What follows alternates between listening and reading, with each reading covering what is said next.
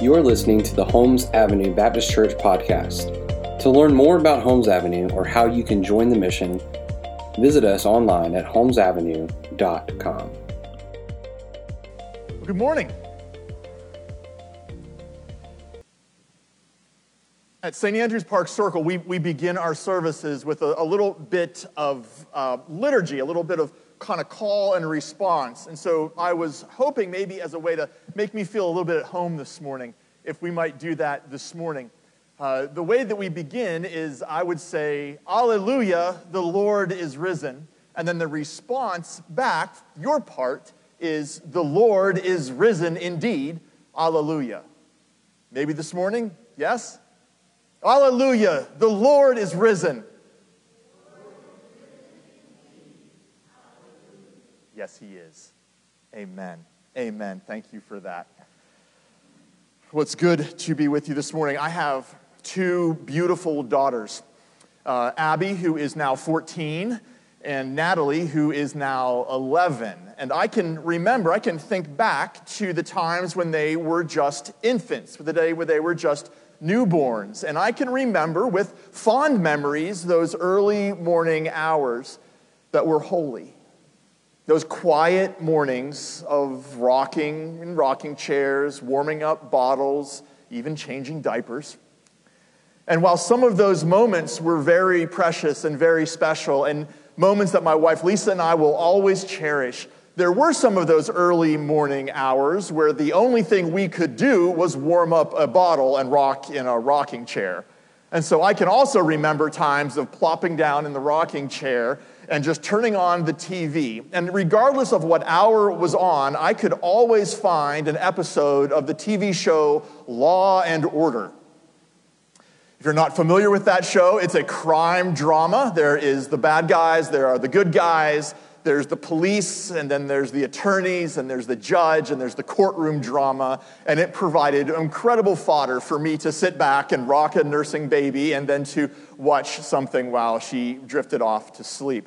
I hope that wasn't some kind of prophetic for my daughters, that we were getting engaged in the law at an early age, but I remember those moments well, and when I think back on my time of those early days with my daughters, each of them, this TV show is kind of ingrained in my memory. The text that I was given this morning to preach out of is from the book of Acts. And it's not the beginning of the book of Acts, where the Holy Spirit is given to the apostles and to the disciples, and God's kingdom advances mightily. It's not from the middle of the book of Acts, where Paul is set out across the known world to proclaim the gospel, that the good news is for the Gentiles as well as for the Jews. The text I've been given this morning is from the end of the book of Acts, the part where Paul has been arrested. Paul is on trial. There is a courtroom scene that is played out before the believers.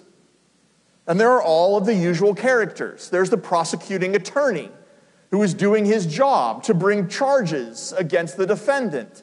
There's Paul, the defendant, who is defending himself against overwhelming odds. There's the judge, Felix, presiding over the entire situation. And then there's the jury, offering a verdict of truth and justice. And so we're going to look at these together in turn. And we're going to take some time and read through this passage from the book of Acts. We're going to be in Acts chapter 24 this morning. If you have one of the black pew Bibles in front of you, it's on page 878. If you would like to follow along, I'd love to have you follow along. It's a longer passage. We're going to take it in three kind of distinct sections. And so here's the first section from Acts 24. Let me read it for us. It says this. It says, "And after 5 days, the high priest Ananias came down with some elders and a spokesman, one Tertullus. They laid before the governor their case against Paul.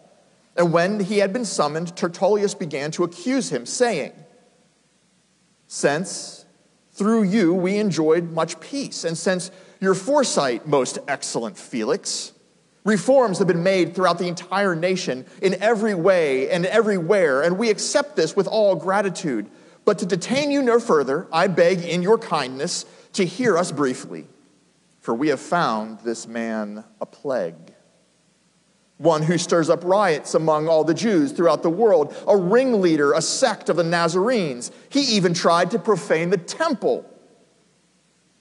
But we seized him, and by examining him yourself, you will find out from him about everything which we accuse him. The Jews also joined in the charge, affirming these things were so.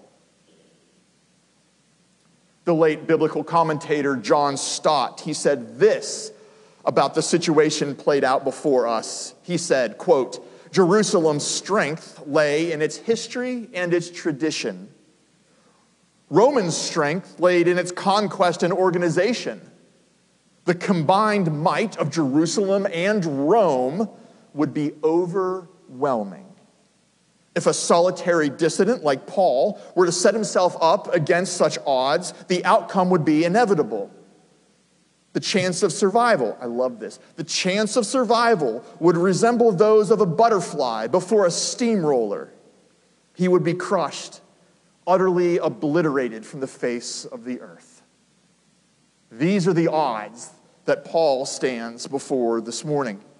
The courtroom drama opens.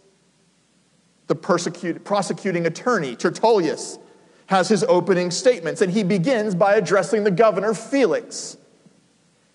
And he does so with the sweetness of honey.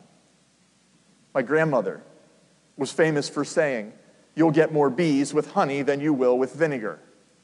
For the life of me, I don't know why you would want to get bees, but it was a saying that rang through our family. Tertullius is using his words like honey.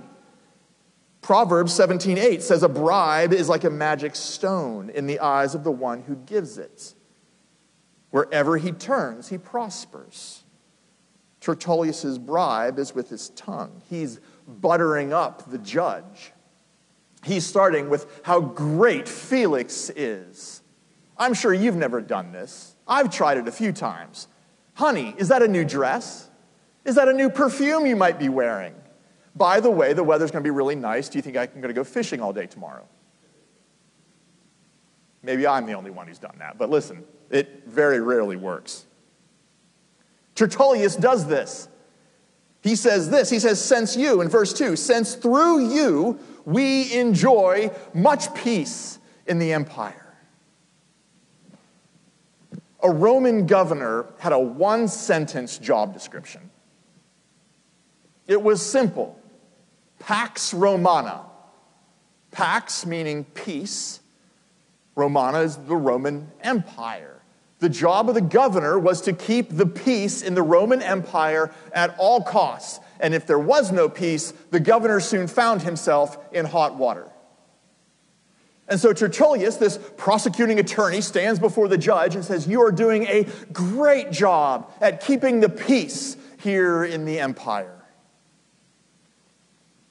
But now we have this man, this defendant, who is a plague and has stirred up riots. He's a ringleader of a splinter group. He's tried to even profane the temple.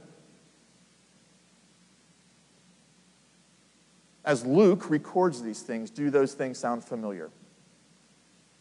Do they sound like maybe you have heard similar charges in some other part of Scripture before? Jesus said, if the world hates you, know that it hated me before it hated you. Jesus was charged with stirring up the people. Jesus was charged with leading some splinter group. Jesus was charged with tearing down the temple and claiming to be able to build it 3 days later. Paul is in good company. And when Jesus had these charges placed before him, he kept silent as a sheep is before its shearer. Because Jesus knew that through his trial and his death and his glorious resurrection, he would win our peace. But Paul is not silent, because Paul had a very different mission. We've looked at the prosecutor. Let's look at the defendant. Acts 24, verses 10 through 21. Here's our second part. And when the governor had nodded to him to speak, Paul replied, knowing that for many years you have been judge over this nation, I cheerfully make my defense. You can verify that it's not more than 12 days since I went up to Jerusalem. And they did not find me disputing with anybody or stirring up a crowd, either in the temple, the synagogue, or the city. Neither can they prove what they now bring against me. But this I confess to you, that according to the way, which is they call a sect, I worship the God of our fathers, believing everything laid down by the law and written in the prophets. Verse 15. Having hope in God, which these men themselves accept, there will be a resurrection of both the just and the unjust. So I always take pains to have a clear conscience towards both God and man. Now, after several years, I came bringing alms to my nation and to present offerings. While I was doing this, they found me purified in the temple without any crowd or tumult, but some Jews from Asia, though they ought to be here before you, make an accusation that they have anything against me, or else let these men themselves say what wrongdoing they have found when I stood before their council.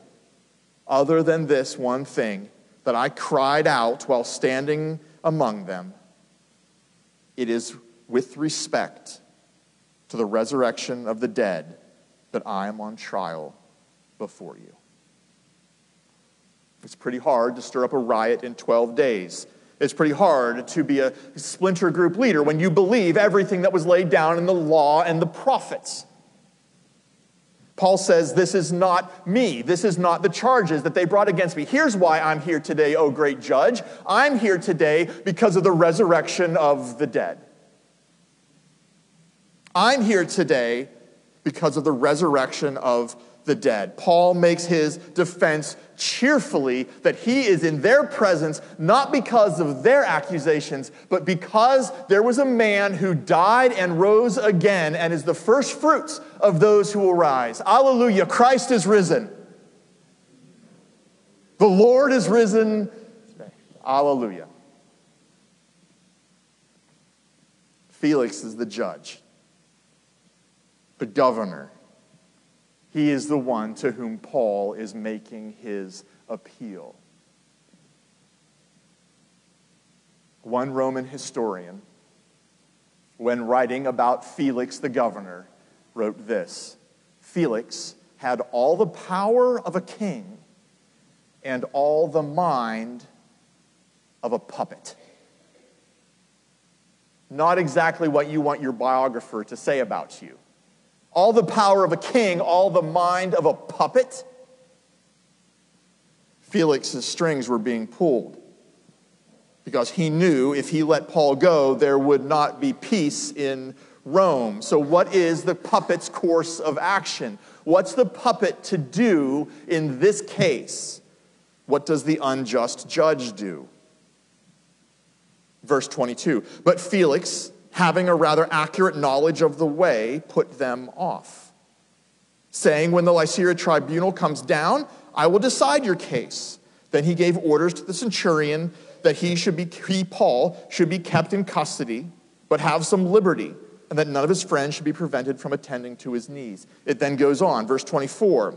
After some days, Felix came with his wife Drusilla, who was Jewish, and sent for Paul, and heard him speak about faith in Christ Jesus. And as he reasoned about righteousness and self-control and the coming judgment, Felix was alarmed and said, go away from the present. When I get an opportunity, I will summon you. At the same time, he hoped that money would be given to him by Paul, so that he sent often for him and had conversed with him. And when 2 years had elapsed, Felix was succeeded by Pontius Festus, and desiring to go to the Jews a favor, Felix left Paul in prison. The trial ends. And the puppet judge does what he seems best, which is he leaves Paul in prison for 2 years. 2 Easters, 2 Christmases, 2 years of life Paul spends in prison. But we do get this. we get the account that Felix summons Paul on a fairly regular basis, that him and his wife Drusilla hear from Paul about Paul's faith in Jesus Christ. While Paul is in prison with decent liberties, but still in prison nonetheless, Felix is listening to him. Now, you might not be familiar with the name Drusilla. I would encourage you to know that every word of Holy Scripture is inspired by God. And so when you come across words in Scripture, names in Scripture, places in Scripture that you're not familiar with, I would encourage you to start digging. We have more resources at our disposal in this modern era than they would have had in all of history combined. And so fire up the computer, Google the name Drusilla, and here's what you'll find. This is not some random person. Drusilla is the daughter of Herod. Herod who had John the Baptist beheaded. Drusilla is the granddaughter of Herod the Great, who massacred the innocents in Luke, who summoned the Magi to manipulate them, who lived in fear of the coming king. Drusilla's family for generations would have known about this Jesus that Paul proclaimed. And here she is, listening with her husband, Felix, knowing full well her history. Felix knowing full well his history. And here's Paul proclaiming faith and grace in Jesus Christ, that there is no other name under heaven by which you could be saved than the name of Jesus Christ. And Paul goes on, and he proclaims to them about righteousness, about self-control, about the coming judgment. These are three tenses that we find salvation in.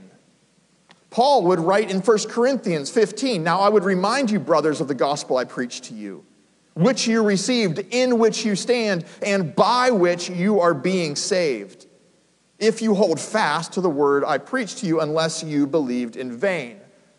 The gospel which you have received in the past, in which you stand in the present, by which you are being saved in the future.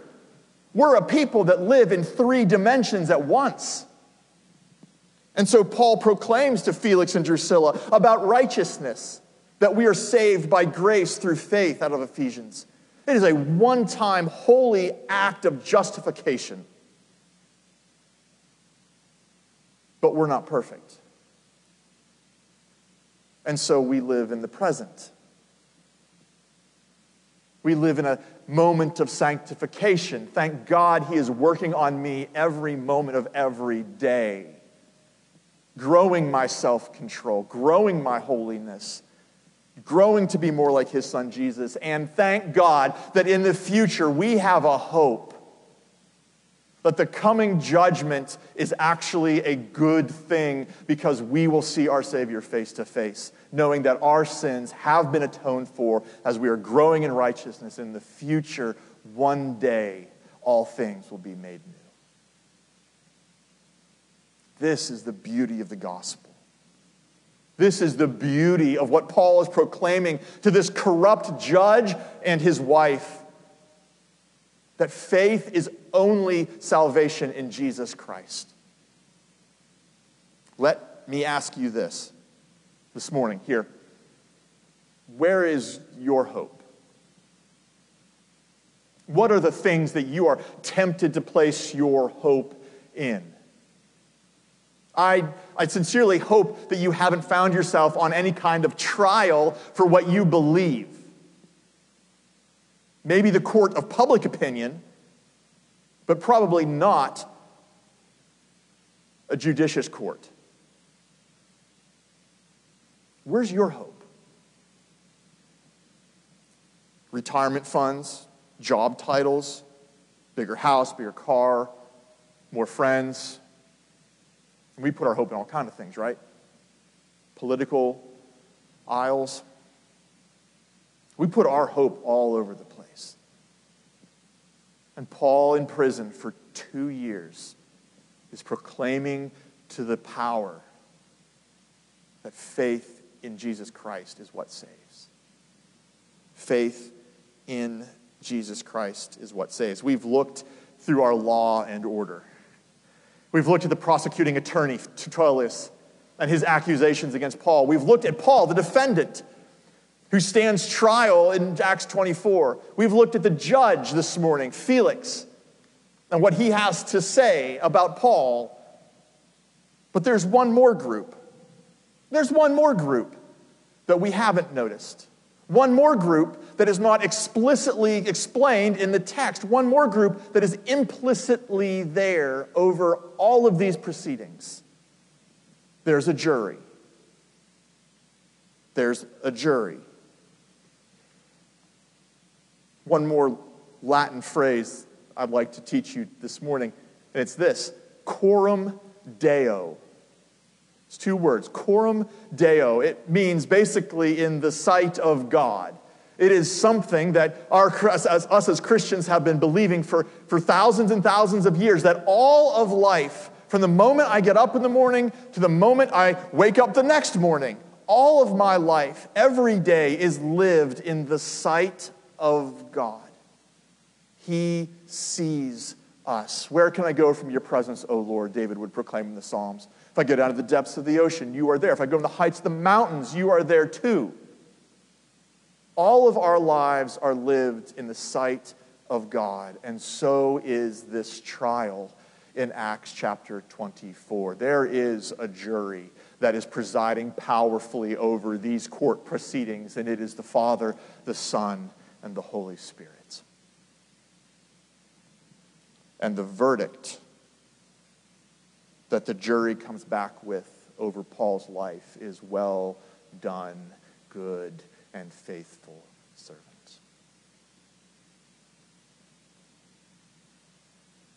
It's because of that trial that the gospel would make its way through the ancient world to Rome, the center of the known world at that point.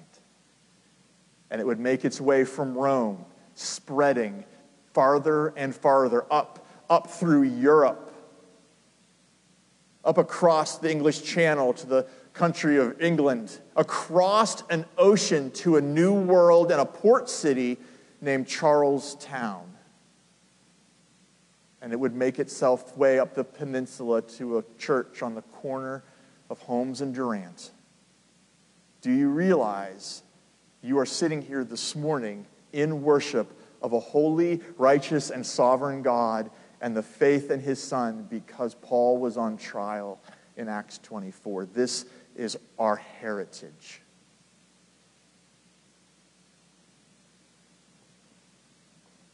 Now, every sermon, every good sermon, needs an application. And this text is a difficult one because there's no imperative. There's no, therefore go and do this. It would be great if at the end of every chapter in Scripture we would get a therefore, right? Paul's on trial, therefore you should go and do this. But there's not. There's not in this text. And so what are we to do? What are we left to believe in this text? Here's the first thing I believe this text moves us to do. And that is, if you are not a believer this morning, if you are not a Christian this morning, I'm so glad that you are here. Maybe you're joining online. I know you guys live stream. If you're joining us online, I'm glad that you are here. Let me ask you the question, where's your hope? Where does your hope lie? Because the things that we put our hope in, they do eventually let us down. Where is your hope?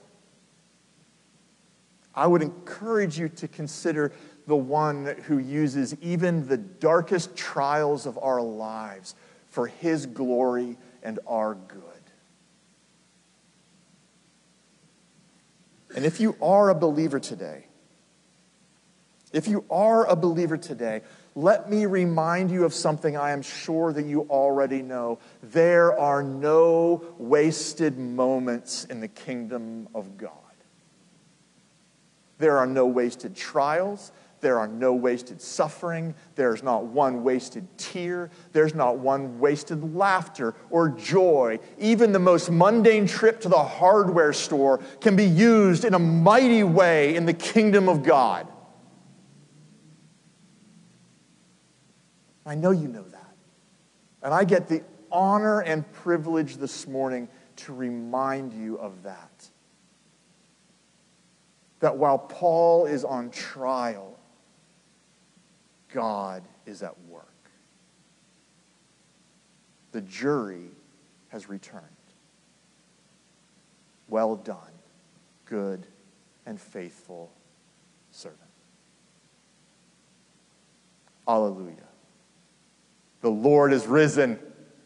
The Lord is risen indeed. Hallelujah. Let me pray for us.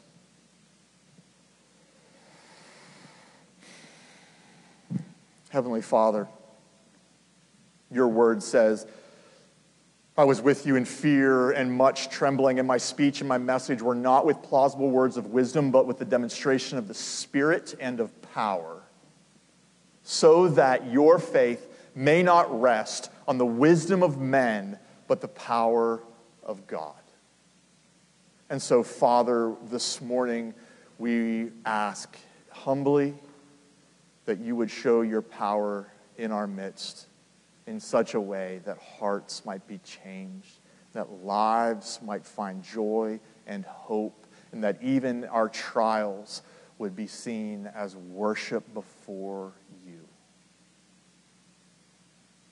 Lord, give us that perspective this morning. We ask in Christ's name. Amen.